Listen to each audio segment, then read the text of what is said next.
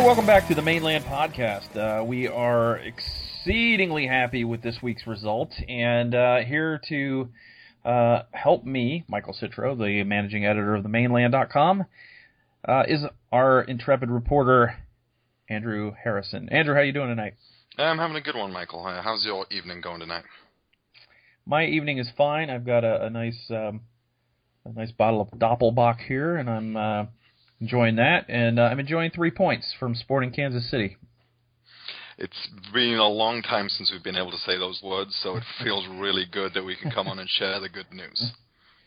It really does. I kind of, I went out to training on Friday, and I saw how the guys were, and they just seemed really loose and really carefree, and that could either mean that they've checked out, or it can mean that they're just, confident. And, the way that the coaching staff was reacting to them, it seemed like that they were confident, and they were having a good time, and like I said, they were loose, and I think maybe some of that is, they knew Breck Shea was going to be in the lineup, because Breck was one of the ringleaders for, keeping the group, loose and having fun. And I just had a feeling that Orlando City would win that game, and I think I told Gavin before the game, I said, I just think we're going to win this game 2-1, and it ended up even better than that. It was 3-1. So, I guess my first thought on the game, I'll give you my overall thoughts and get your take on it. My overall thoughts are that the new guys are starting to fit in. I thought that Adrian Vinter had by far his best game. Obviously, he scored 2 goals, but by far, positionally and attacking and just making life miserable for the opponents, I thought he had a great game. I thought Servando Carrasco, I thought, played very, very hard. I know that he wasn't in Kansas City very long, and he downplayed, the importance of the game from a personal standpoint, but it looked to me like he was playing with a chip on his shoulder. He was everywhere, all over the pitch, intercepting passes and getting in the way and doing good things. And David Mateos had that nice long outlet ball that ended up springing Breck Shea for to set up the second goal. So I thought the new guys did very, very well. And also, Christian Higuita was his normal awesome self, and Brian Roches had a really nice outing. So a lot of positives, and to go out and get the early goal and get the early lead 1-0 and put the Kansas City team who had played in Portland in the midweek, to put them back on their heels was, I think, a big key to the game for me. Yeah, I think that putting them out and actually coming out a lot more explosively than I think they were expecting.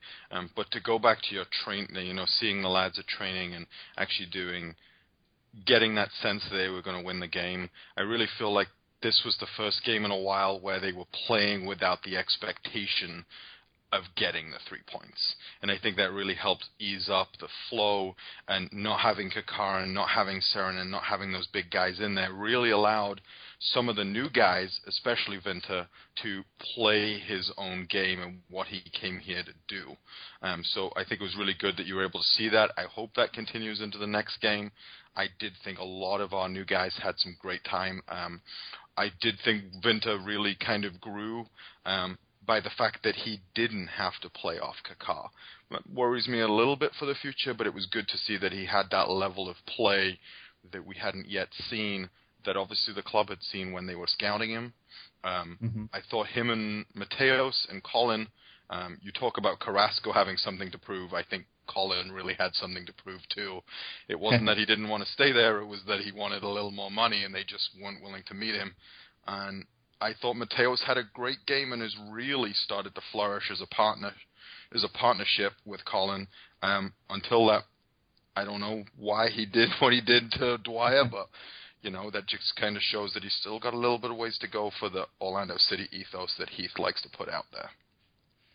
Yeah, it was interesting. I'm glad you brought up Aurelian Colin, because he was inside Dom's shirt. He was inside Dom Dwyer's shirt all night. He was very, very alert to the danger that Dom presented, and I thought he did a really fantastic job on crosses coming into the box. I thought he got his head on a lot of them, and he seemed really, really good to me. On the flip side, Kyle Larin looked very, very tired, very sluggish, and I think Adrian Heath said basically the same thing. He looked leggy to him, and I know that Kyle didn't get in until Wednesday night. So, and I heard him tell somebody, somebody asked him how the flight back from Belize was, and he's oh man, it was long. So it sounded like he had maybe some travel adventures. And obviously he's played more soccer this year than probably any time in his life, and it's showing a little bit. And he's going to get a little rest this week. Adrian said he was going to hold him out of practice till I think Thursday. So hopefully he'll have his legs back under him. But I thought that Brian Roches came in and was very, very positive almost from the start. He scored shortly after coming on. I think 10 minutes after coming on, he got his goal, and his hold-up play was good. He's got good pace. He's stronger than he seemed. You look at him, he looks a little bit skinny, but he's very strong, and he's still only 20 years old. So I think the future's pretty bright for him. We caught a little glimpse of his ball skills against New England when he took on two guys and still managed to not only keep them from taking the ball, but to get past them and set up a shot for himself. So I think we're starting to see a little bit more of what Brian Roches can bring to the table. Yeah, and I think we're starting to hopefully potentially see an end to those people who want to say that he's not worth the young DP contract. I think this is exactly why the young DP contract is in MLS. It is to allow those guys that time to bed into the team, to actually develop and become the future stars of this league, instead of having to wait until we are priced out as a single entity from even bringing them here. I was really impressed with him. I still feel like I want to see Larin get the start despite him being tired, but it is good to know as a fan that I can actually start to see a little bit of a silver lining, and also that if Larin was to go down hurt just through fatigue, we would have somebody else to come off the bench that wasn't Danny Mwanga, and just give someone another option, and also to fit into the ethos of Heath's style of play. I feel like the Roches and the Larin style are very similar to what he's played throughout his time in with Orlando and Heath's system, and I feel like we can continue to exploit that instead of having to chop and change, which we've been doing with Larin and Ribeiro, where they basically two different styles of football. So I'm hoping that having that extra tool ready to come onto the field will really help us. And I kind of just glad that we're getting close to the end of the season so that Larin doesn't get burned out, because I want to see what he can do next year. Yeah, and I'd kind of like to see what he can do in the playoffs. So the 3 points actually moved Orlando City up into a tie with Montreal, obviously still behind on goal differential, and Montreal has a few games in hand. In fact, as we record this, they're playing tonight out in San Jose. So that's a big game for Orlando City. If these games that Montreal has, and they have a bunch of them in a very short period of time, if those results don't come from Montreal, it could open the door for Orlando City. And if Orlando City plays like they did against Sporting Kansas City, they can beat anybody in the league. That's what we saw earlier in the year. That's the team that beat LA. That's the team that beat Columbus 5-2. They moved the ball well. They were good in the midfield. They broke up play very well.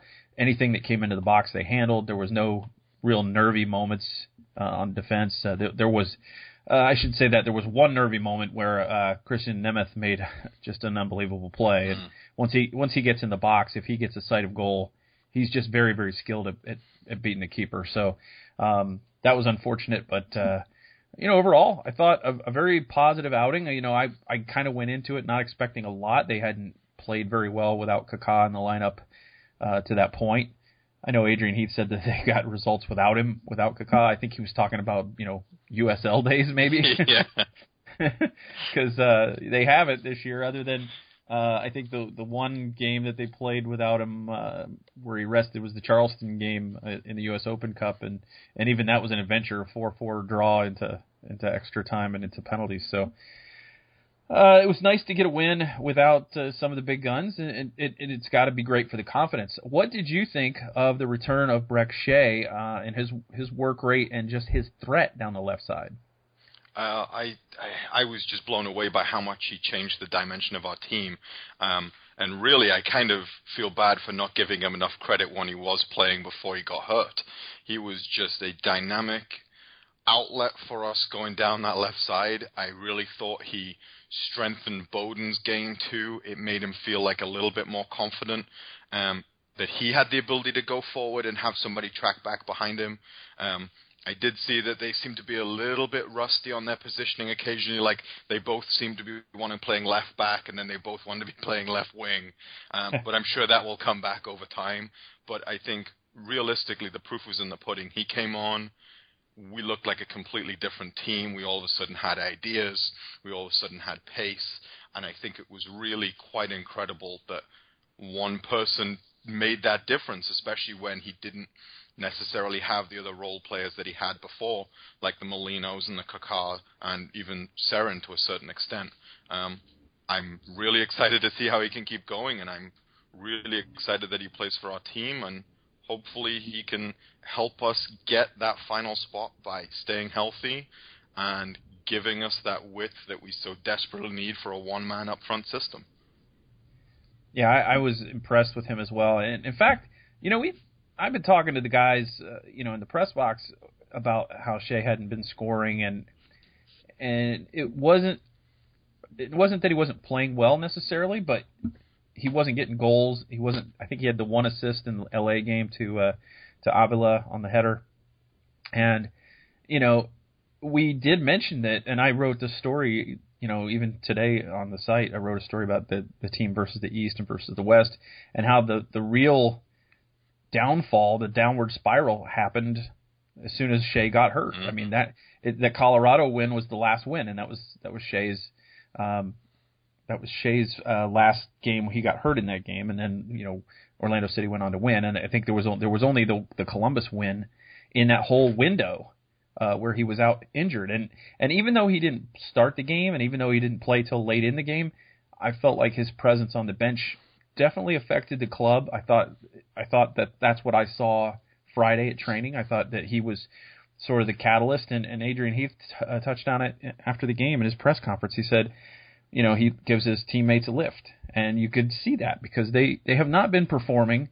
And when you think about the lineup and you think about the guys, how important it is to have MLS experience in this league. And there's not a lot of guys other than Aurelien and Colin that have experience in this league. And if you look at that whole entire front line, got Lewis Neal, who's been a career backup really, and no one else really. So Brek Shea is that guy who's got that league experience, and he's also got that dynamic flair on the field that he can go in there and just by his mere presence he can change things around a little bit.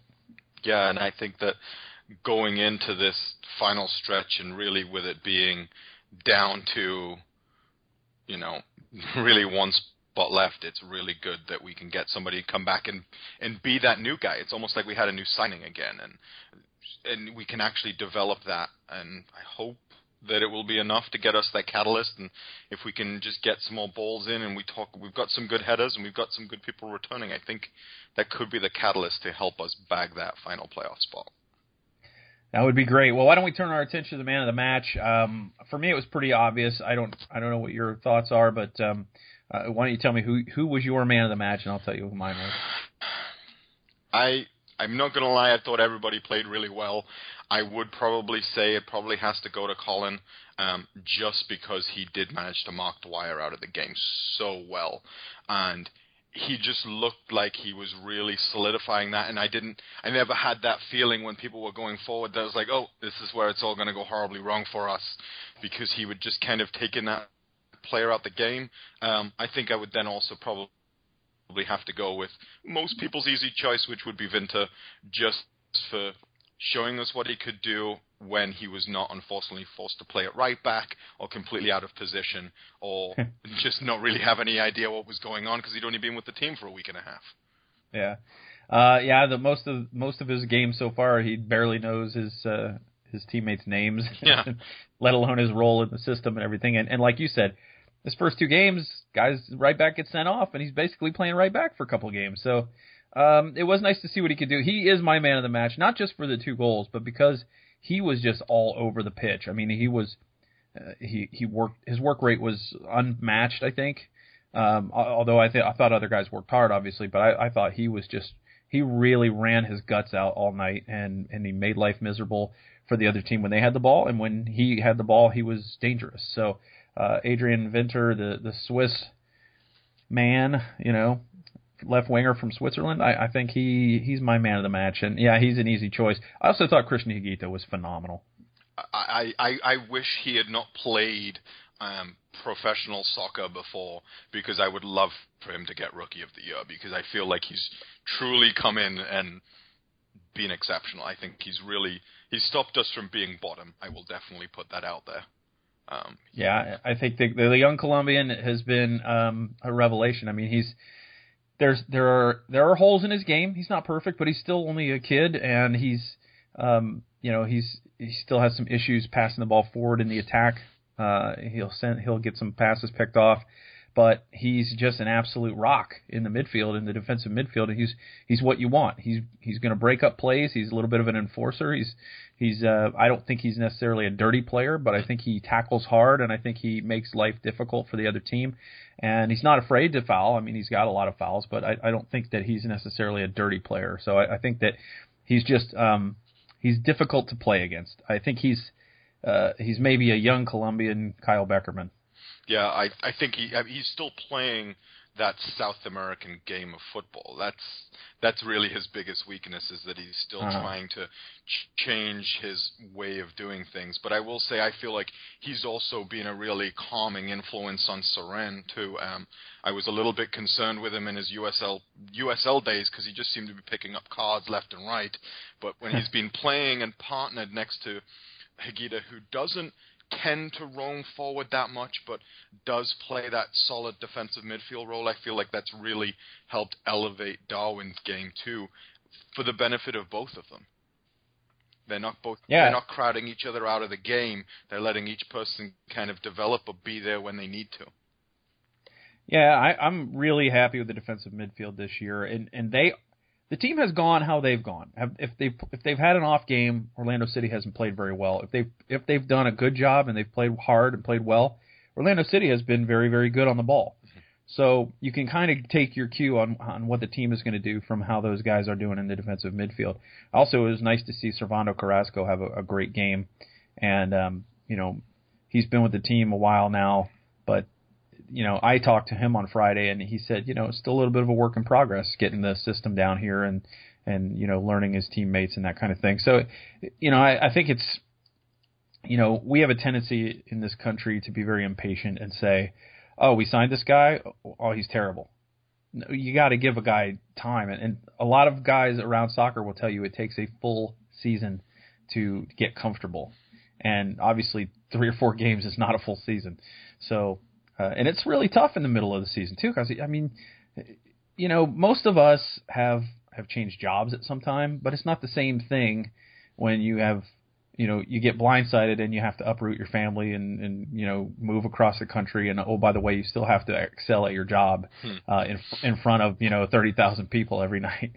So it's not an easy thing, and I've been as critical of Carrasco as anybody, although it's tempered criticism. I know that he's not where he needs to be yet, and part of it is tempered because he's been a career backup so far in MLS. But I saw some really good things from him on Saturday. Yeah, once again, it was kind of, I am not too sure if Akugu was hurt or not, but Akugu hasn't been getting those opportunities. And for the fact that we traded him and Carrasco's been able to come in, and I think it was really good to see once again what I'm considering the Brian Burke syndrome of trying to highlight what the opposing team gave up. And I thought he played really well. I thought he came in and he did a good, solid job for Seren, who we wanted to play. He's really actually shown what he was capable of. But he is also a player that hasn't played week in, week out in his time in the league. So it's hard to see, and it's hard to develop a new system because you don't know if that's a system you're going to be playing for more than 6 months. So it was good to see that he had that level, and I thought that he was definitely one of those players on the field that helped us get that win. He looked like he wanted to challenge for every ball. He wasn't holding off. He looked very confident, and I feel that if he can start to settle a little more, I'm definitely happy to have him on the bench. And if he gets his opportunities, he can take it, or we have a long-term injury, he's definitely somebody I'd like to see on the field. Yeah, he just has to pretend the other team is Sporting Kansas City every time. Yeah, it's not that hard. He's just got to pretend they're playing in blue. That's right. Okay, so I think we're going to turn the page off Sporting Kansas City. Big win for the Lions. 3 points never felt so good, quite honestly. It has been way, way too long since we've experienced a victory at the Citrus Bowl or anywhere. And so we're going to turn our focus to the Chicago Fire, who the Lions will be playing for the 4th time this year. And why don't we bring in our guest now and have a little chat about the Chicago Fire.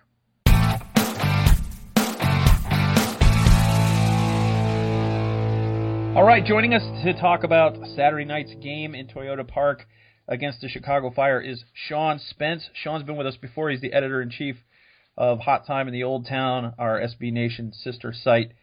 Sean, how you doing tonight, buddy? I'm well, as can be.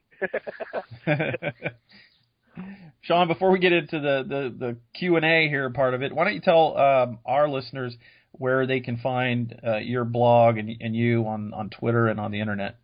Okay, well, I'm the editor-in-chief of Hot Time in OldTown.com, which is the SB Nation Chicago Fire blog. If you Google, Chicago Fire SB Nation, you'll get us as well.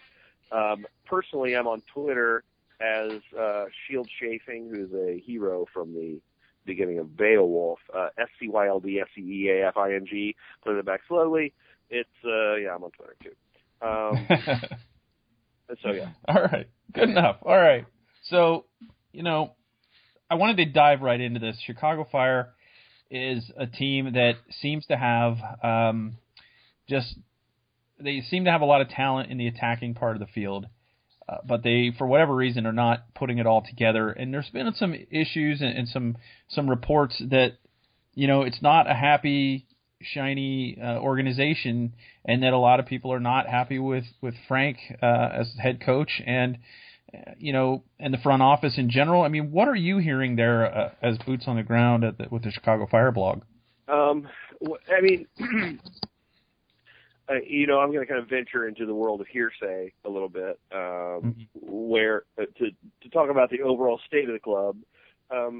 Essentially, the club Chicago Fire have been run on the cheap for years by an investment group called Andel Incorporated, and Andrew Hauptman is the owner. Right?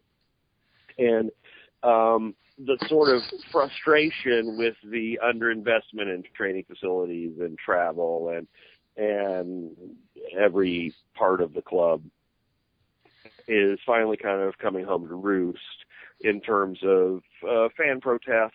Last home game, the supporters group stayed in the parking lot during the game, came in like the 80th minute and ran up black banners that were kind of passed around the crowd, sort of mourning the death of the sort of idea of the Fire. And so yes, a tremendous amount of discontent that continues to this moment. Now, what is going on with the players is difficult to ascertain because the club does not give us any access to them. But it seems that they are, dispirited in the face of all of this negativity and in the demonstrated incompetence of the coaching staff that they have put together. I mean, it's a small staff and it's not getting it done. So that's the other side of this. The football side of it is that, long story short, this team was built to be almost like the New York Red Bulls, a very attacking, high pressing, high block team. And if you look at the players they have in defense, it's not unusual for them to start Eric Gehrig and Jeff Larinowitz side by side at center back. Those are really two defensive midfielders at center back. And then a couple of defensive midfielders in front of them. This team was meant to play that kind of high block pressing game. and try to keep the action in the other team's end. But they haven't been coached how to do so, and that is a very technical undertaking. The understanding where to be when the ball is here and there and all of that. I mean, it takes a lot of repetition and a lot of understanding on the part of the coaching staff that they haven't demonstrated over the course of the season, and that's why it's a failure. I mean, essentially, they tried to do something they didn't know how to teach, and here we are, last in the league. What was the original question? No, you covered it.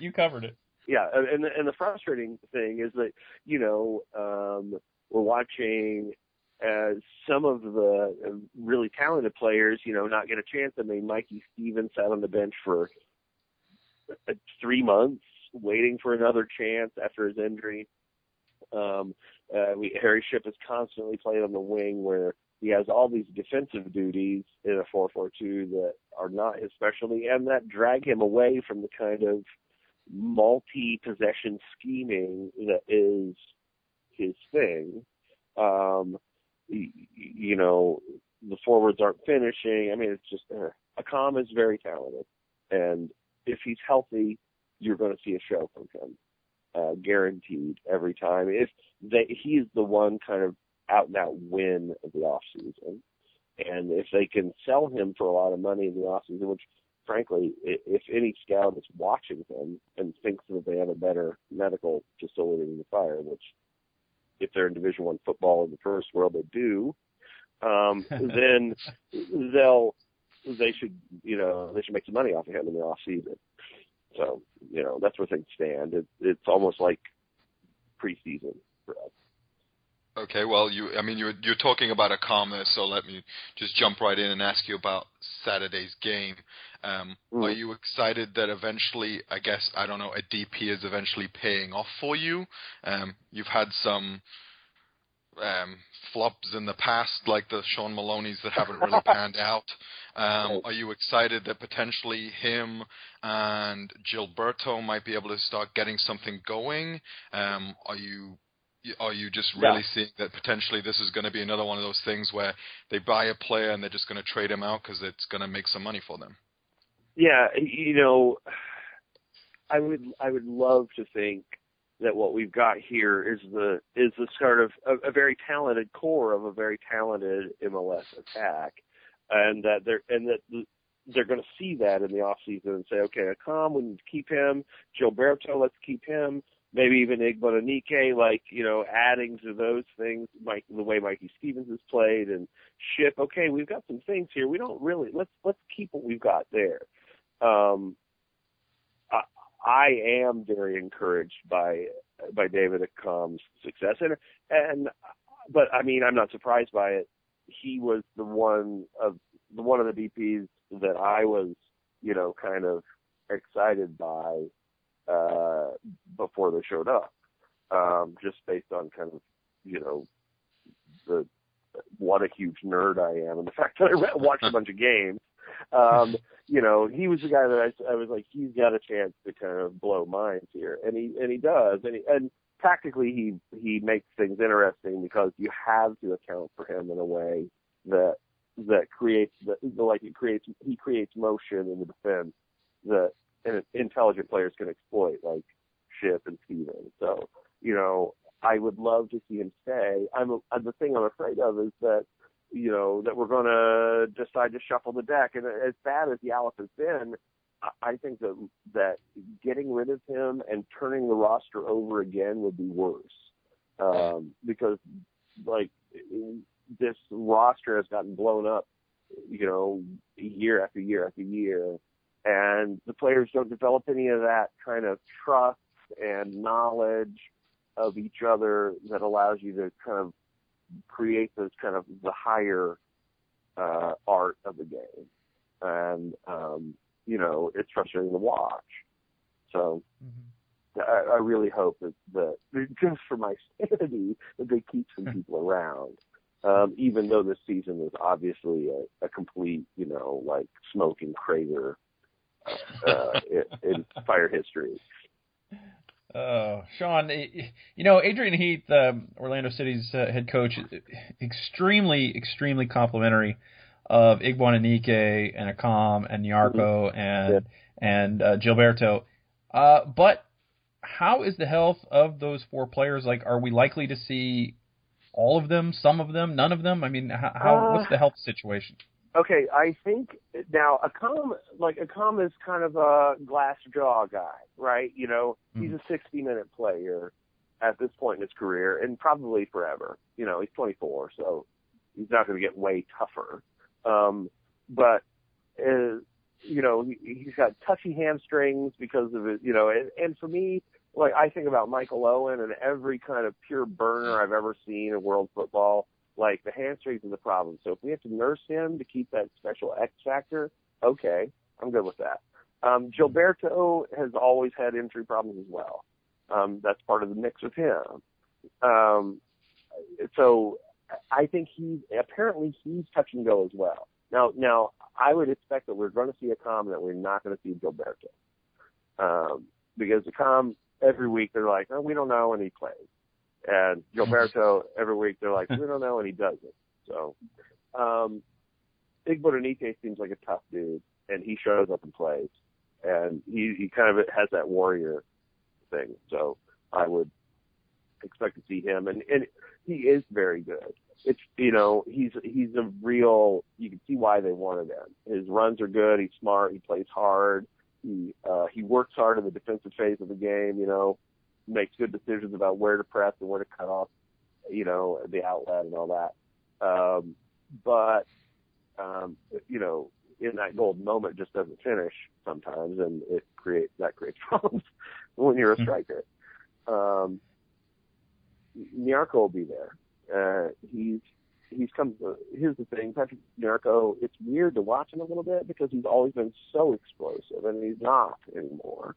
He's still got the same kind of dribbling style where he's tapping it and chasing it, and he's just better at chasing it than you. But without the kind of burst that allowed him to kind of come free, and I think he's still figuring out how to handle that. Like, he's transitioning to his later career playing mode, and I think it's tough, like, you take that 2 steps past where you'd have a space across the ball and the back is still there. Like, oh, okay. This has never happened to me before. So, it's interesting to watch him work with it. The thing that's great is that he's been really, really, really competitive and really positive despite not having that Quicksilver, explosion. So. Well, and heading into this weekend's game, this is going to be Orlando and Chicago's 4th meeting of the season. What do you think? Do you think you figured us out yet? What do you think is going to be the key for you guys trying to take 3 points when both teams are in a desperate fight for those 3 points? I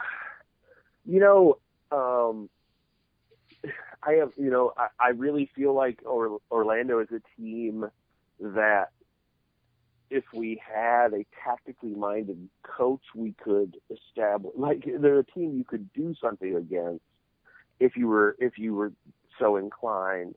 But we're just not so inclined. We're going to kind of do what we do. The Open Cup performance was lovely from our end because we really, accounted for Kaka and made it difficult for you to play, except on, like, the break. And I would hope that we would try to kind of replicate that. I mean, you're probably going to see what you're going to see from us. You're going to see Polster and Cochise in the middle, and you're going to be able to get at us on the wing, our right wing, your left wing, probably. Because it'll be, who knows, it'll be a discouraged Lavelle Palmer or the Trinidadian center back we just signed, who they played a right back last week, or I mean, it'll be something crazy over there. There'll be things to exploit. I mean, I think it's unlikely to be a rollicking Fire win, just given the way the team and the people around it feel right now. But I could see it being a tense, nervy, sort of ugly game, with everyone's kind of need outweighing their sense of art, Mm-hmm.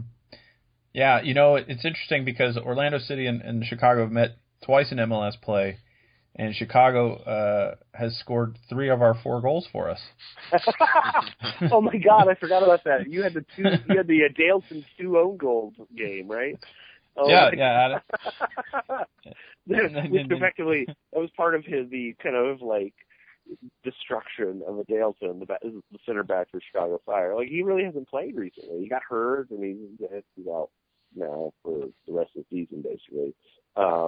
But before that, he was not playing because, he had the 2 own goal game, and he had another game where he gave up a crazy penalty, I think. And he just, it's like the mental, the curse of Bakary Soumare, inhabited Adelton's body at some point during the season. And he began to inexplicably brain fart, and cost us games. So, wow. Yeah, so Eric Gehrig got credit for that goal in the last game, and it was unfortunate for Kyle Larin because it would have been the rookie record if they would have given him the goal. And we were told that the league was going to look at it, but we never heard that they did. Or if they did, they just it's an own goal, and they never even put out a release or anything. Is Kyle? He's not out right now, is he? No, he's here. He was out on. Well, he was a couple with Canada World Cup qualifiers. Yeah, right. He was with Canada against Belize for World Cup qualifying. He just got back last week. He got back on Wednesday. Was very, very tired looking Sunday night against Sporting Kansas City. And the team gave him off till Thursday. Said go home and rest and stay in bed. So we'll see. We'll see if he can be a threat. And the interesting thing is that you guys haven't going to break seen that record. That guy is legit. And that's what I'm saying. Like, that's the kind of thing that before we were recording, we talked about this. I really feel like your organization understands the power of scouting, and Kyle Larin was the right choice there, and he showed it. He's legit. Mm-hmm. So we'll see. I think you guys haven't seen us with Breck Shea. I don't think yet. No, maybe I don't the think first so. game. I don't think so. And so he'll be in the lineup. It'll be a little bit different look for, I think, both teams because, Maloney was there for the first couple meetings that we had against you, and then you brought in Gilberto. Although we did see each other just a couple of weeks back in the Citrus Bowl, but those games so far, Fire against Orlando City, have not been pretty games. They've been very odd, back and forth sort of amorphous games where just a goal seem to happen rather than get scored. They just seem to happen. Right. It's like, oh my God! What? Let me rewind that. What? Yeah. So it should be another. No, it will probably be a lot like that. We don't know if Kaká is going to be healthy or not. He picked up a knock with Brazil, and he's sort of day to day, and so we have no idea what we're really going to see. We have about 3 guys that are day to day right now, and the way that this club has been, they're really tight-lipped about injuries. We came out to play LA earlier in the season, and all of a sudden, without warning, Tally Hall was the starter. He didn't even play on the bench. He didn't sit on the bench. He went from rehabbing his ACL to he's starting today. Without any fanfare. So by the way, we don't really know. He's not only healthy, he's starting. That's what's up. Yeah, exactly. Fantastic. I really appreciate that. You couldn't tell me that 48 hours ago. Right. So it worked out. It worked out. So I think Andrew's got one more question to ask you, a little bit off the beaten track in terms of what we've been talking about. I live off the beaten track, so this will be right home for me. Well, it's just we've heard some news this week that Orlando City might be eventually actually starting to move into women's soccer. And I was just wondering if you'd had that been good for your organization? Is that run by somebody completely differently? But has that been something that's really attracted Chicago to soccer? I know a lot of people have a problem with going out to Toyota Park. I just didn't know if that was something is that really taken hold in Chicago? Okay, well, I will say the Red Stars were founded by the same guy that founded, among other people, right? Peter Wilt was involved, and he was involved with the founding of the Fire as well. And so there's a lot of kind of tickling of the same social circles there, especially there's a lot of commonality between the kind of older barn burner Fire fans, from back in the day, and the support for Red Stars and the WSL team. The sad fact is that women's professional sports are a tough sell for whatever reason, and hopefully that is going to change or has begun to change. I know that Red Stars don't play routinely at Toyota Park. They play a couple of games at Toyota Park every year, but mostly they play at St. Benedictine University in Elgin, Illinois, and it seats 3,000 or 4,000. They mostly fill it. Excuse me, I'm sorry.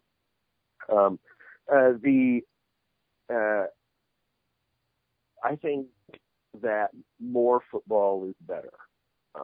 That's kind of the way I feel about it. And that, everything that allows a 7-year-old girl to have the same feelings and aspirations that a 7-year-old boy has when they watch the game is a good thing. And so I think that starting the women's team is a great idea.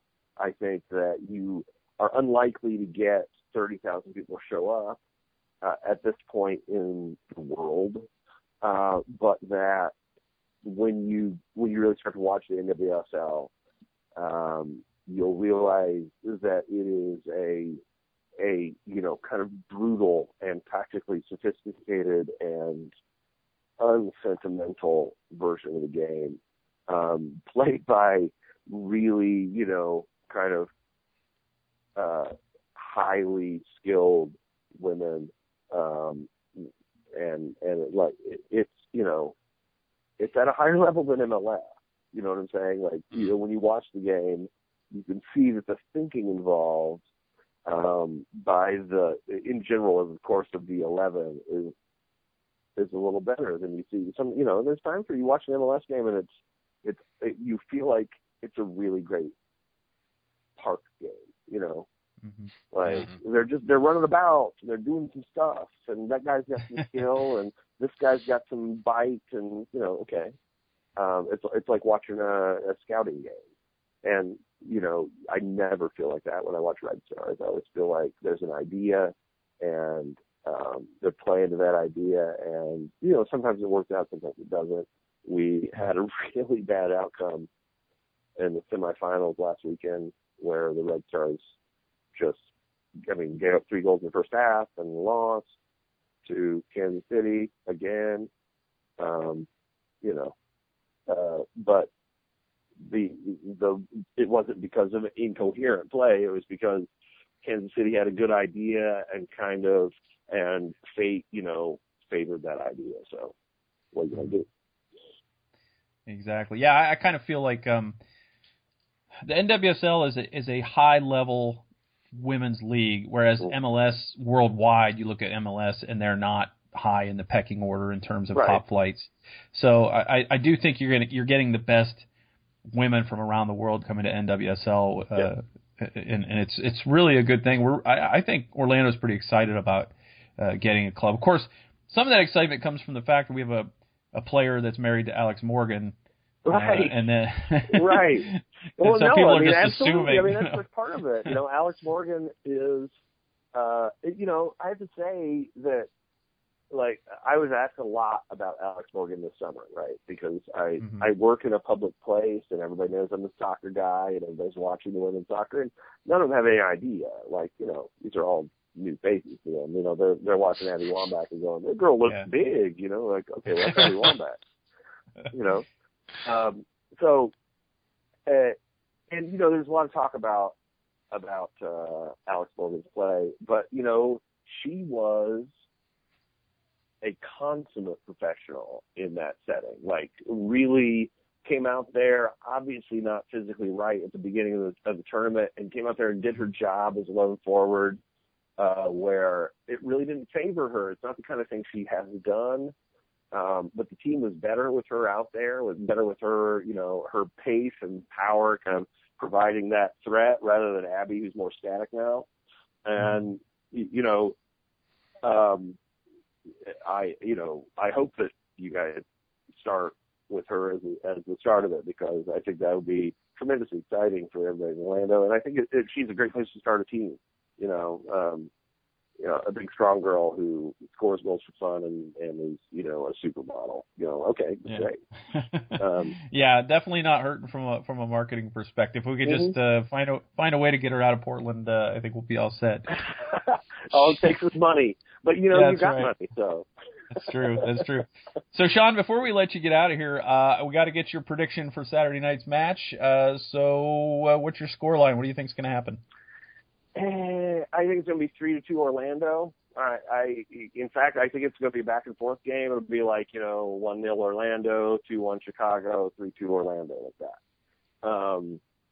I think when the chips are down, the positive possibilities for Orlando are going to outweigh the kind of desperate clinging that Chicago is going to bring. And I could see us having a hard time with Brett Shea in the left side. So, I'd say 3-2 Orlando.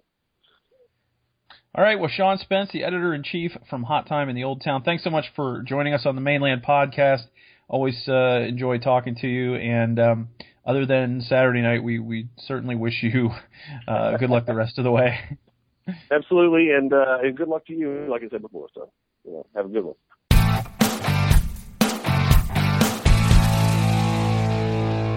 Well, that just about wraps up this edition of the Mainland Podcast, episode 29. We want to thank our guest, Sean Spence from Hot Time in Old Town. It's always good to talk to Sean. Like a lot of Fire fans, very self-deprecating, and they've had some tough seasons of late, but they also have some good history that certainly Orlando City would like to have someday. So it was good to hear from Sean. If you are a listener of the podcast and you grab us on iTunes, thank you very much for listening. You can always find us online at themainland.com. It's TheMainland.com. You can find us on Twitter at themainland. Again, MANE, not MAIN. We're like a lion's mane. We're coming up on our 1-year anniversary as a blog too, so that's pretty exciting. It's been almost 1 year since we started out as a little WordPress site, and now we're one of the more widely read blogs on SB Nation among MLS soccer blogs on SB Nation. So we're very excited about that. We thank all of you who read our stuff. We certainly enjoy writing it, and we enjoy having you read it. So with that said, Andrew, why don't we move into the final phase here, and I want to get your key matchup for Saturday night and your score prediction.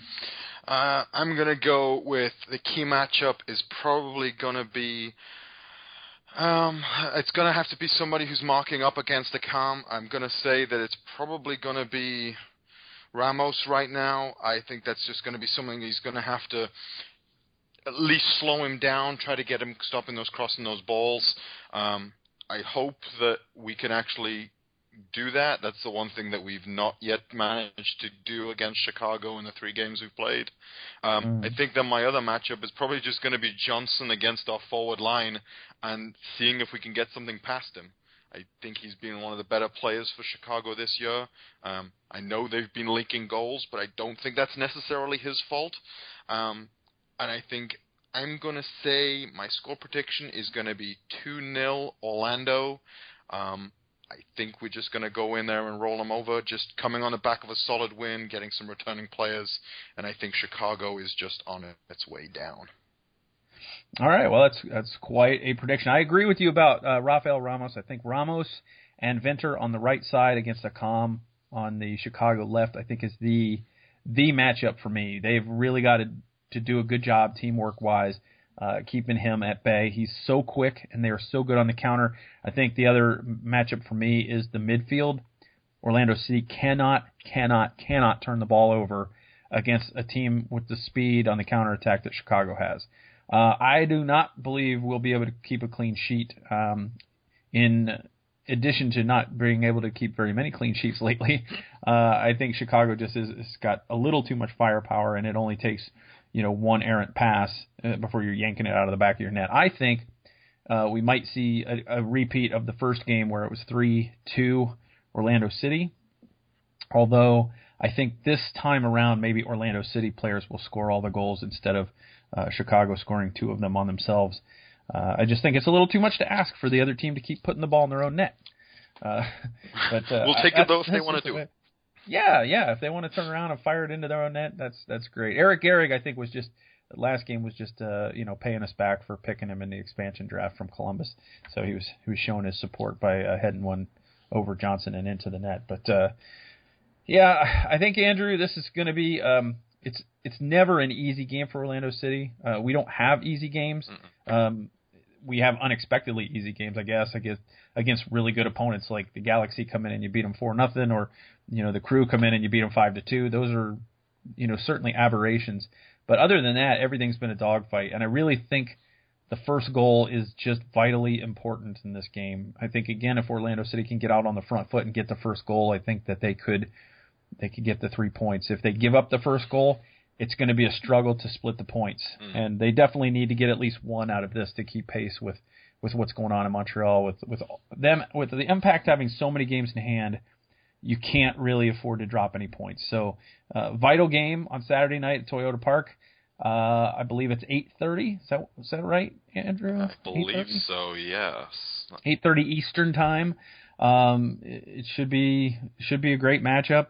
Again, we don't know right now if Kaká can play, but coming off a win without him, the team's got to have a lot of confidence, and it's really nice to see them go out and get a victory without Ricky on the field. So, maybe they can duplicate that, or maybe they get Ricky back and they're even more dynamic. Who knows? That would be nice. I feel like sometimes I don't want to mess with a winning formula, and so if he's not too healthy, I'm okay if they potentially if they leave him out just so that we can kind of get that going. But if he comes back, I'm not going to turn down a World Player of the Year.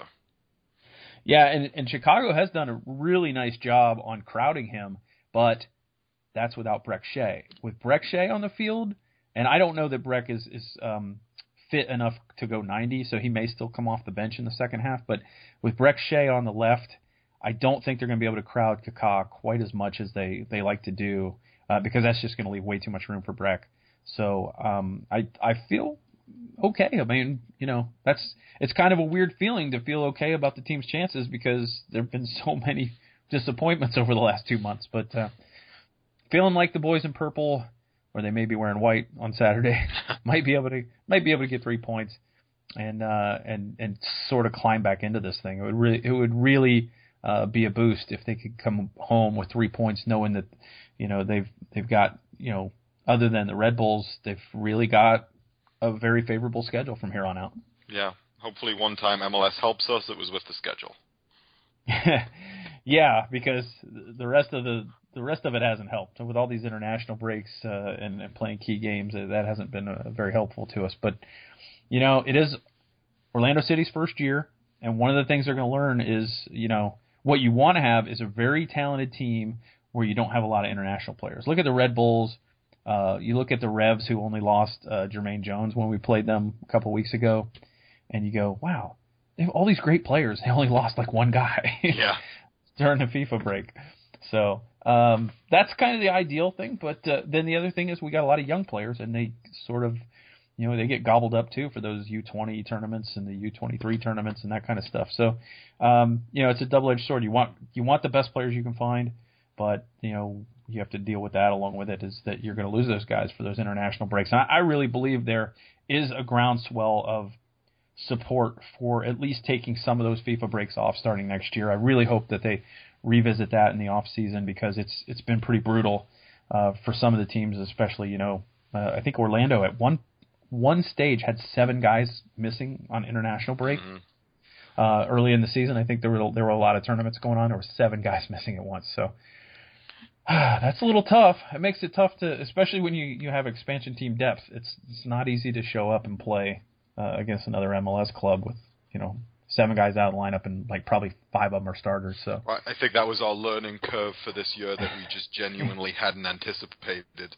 Was we went out and garnered all this talent, and then we realized that we weren't going to catch any league breaks, and we weren't going to have. It was a lot more compacted season, and it was just more to do, more travel, and I think it just hurt us too much. But we're hopefully on the upswing, and we can keep it. Fingers crossed. Yeah, let's try to make this 2 in a row. I mean, it's been a long time since Orlando City has had a winning streak of any type. So, we'll see what happens Saturday night at Toyota Park. If the guys can come home with 3 more points, it would really, really be a huge, huge boost going into the final stretch of the season. So we'll find out what happens. We'll come back next week. We'll talk about the Chicago Fire. We'll look ahead to the next game. And until that time, on behalf of Andrew Harrison, and thanks again to Sean Spence, I'm Michael Citro from themainland.com saying, Go City!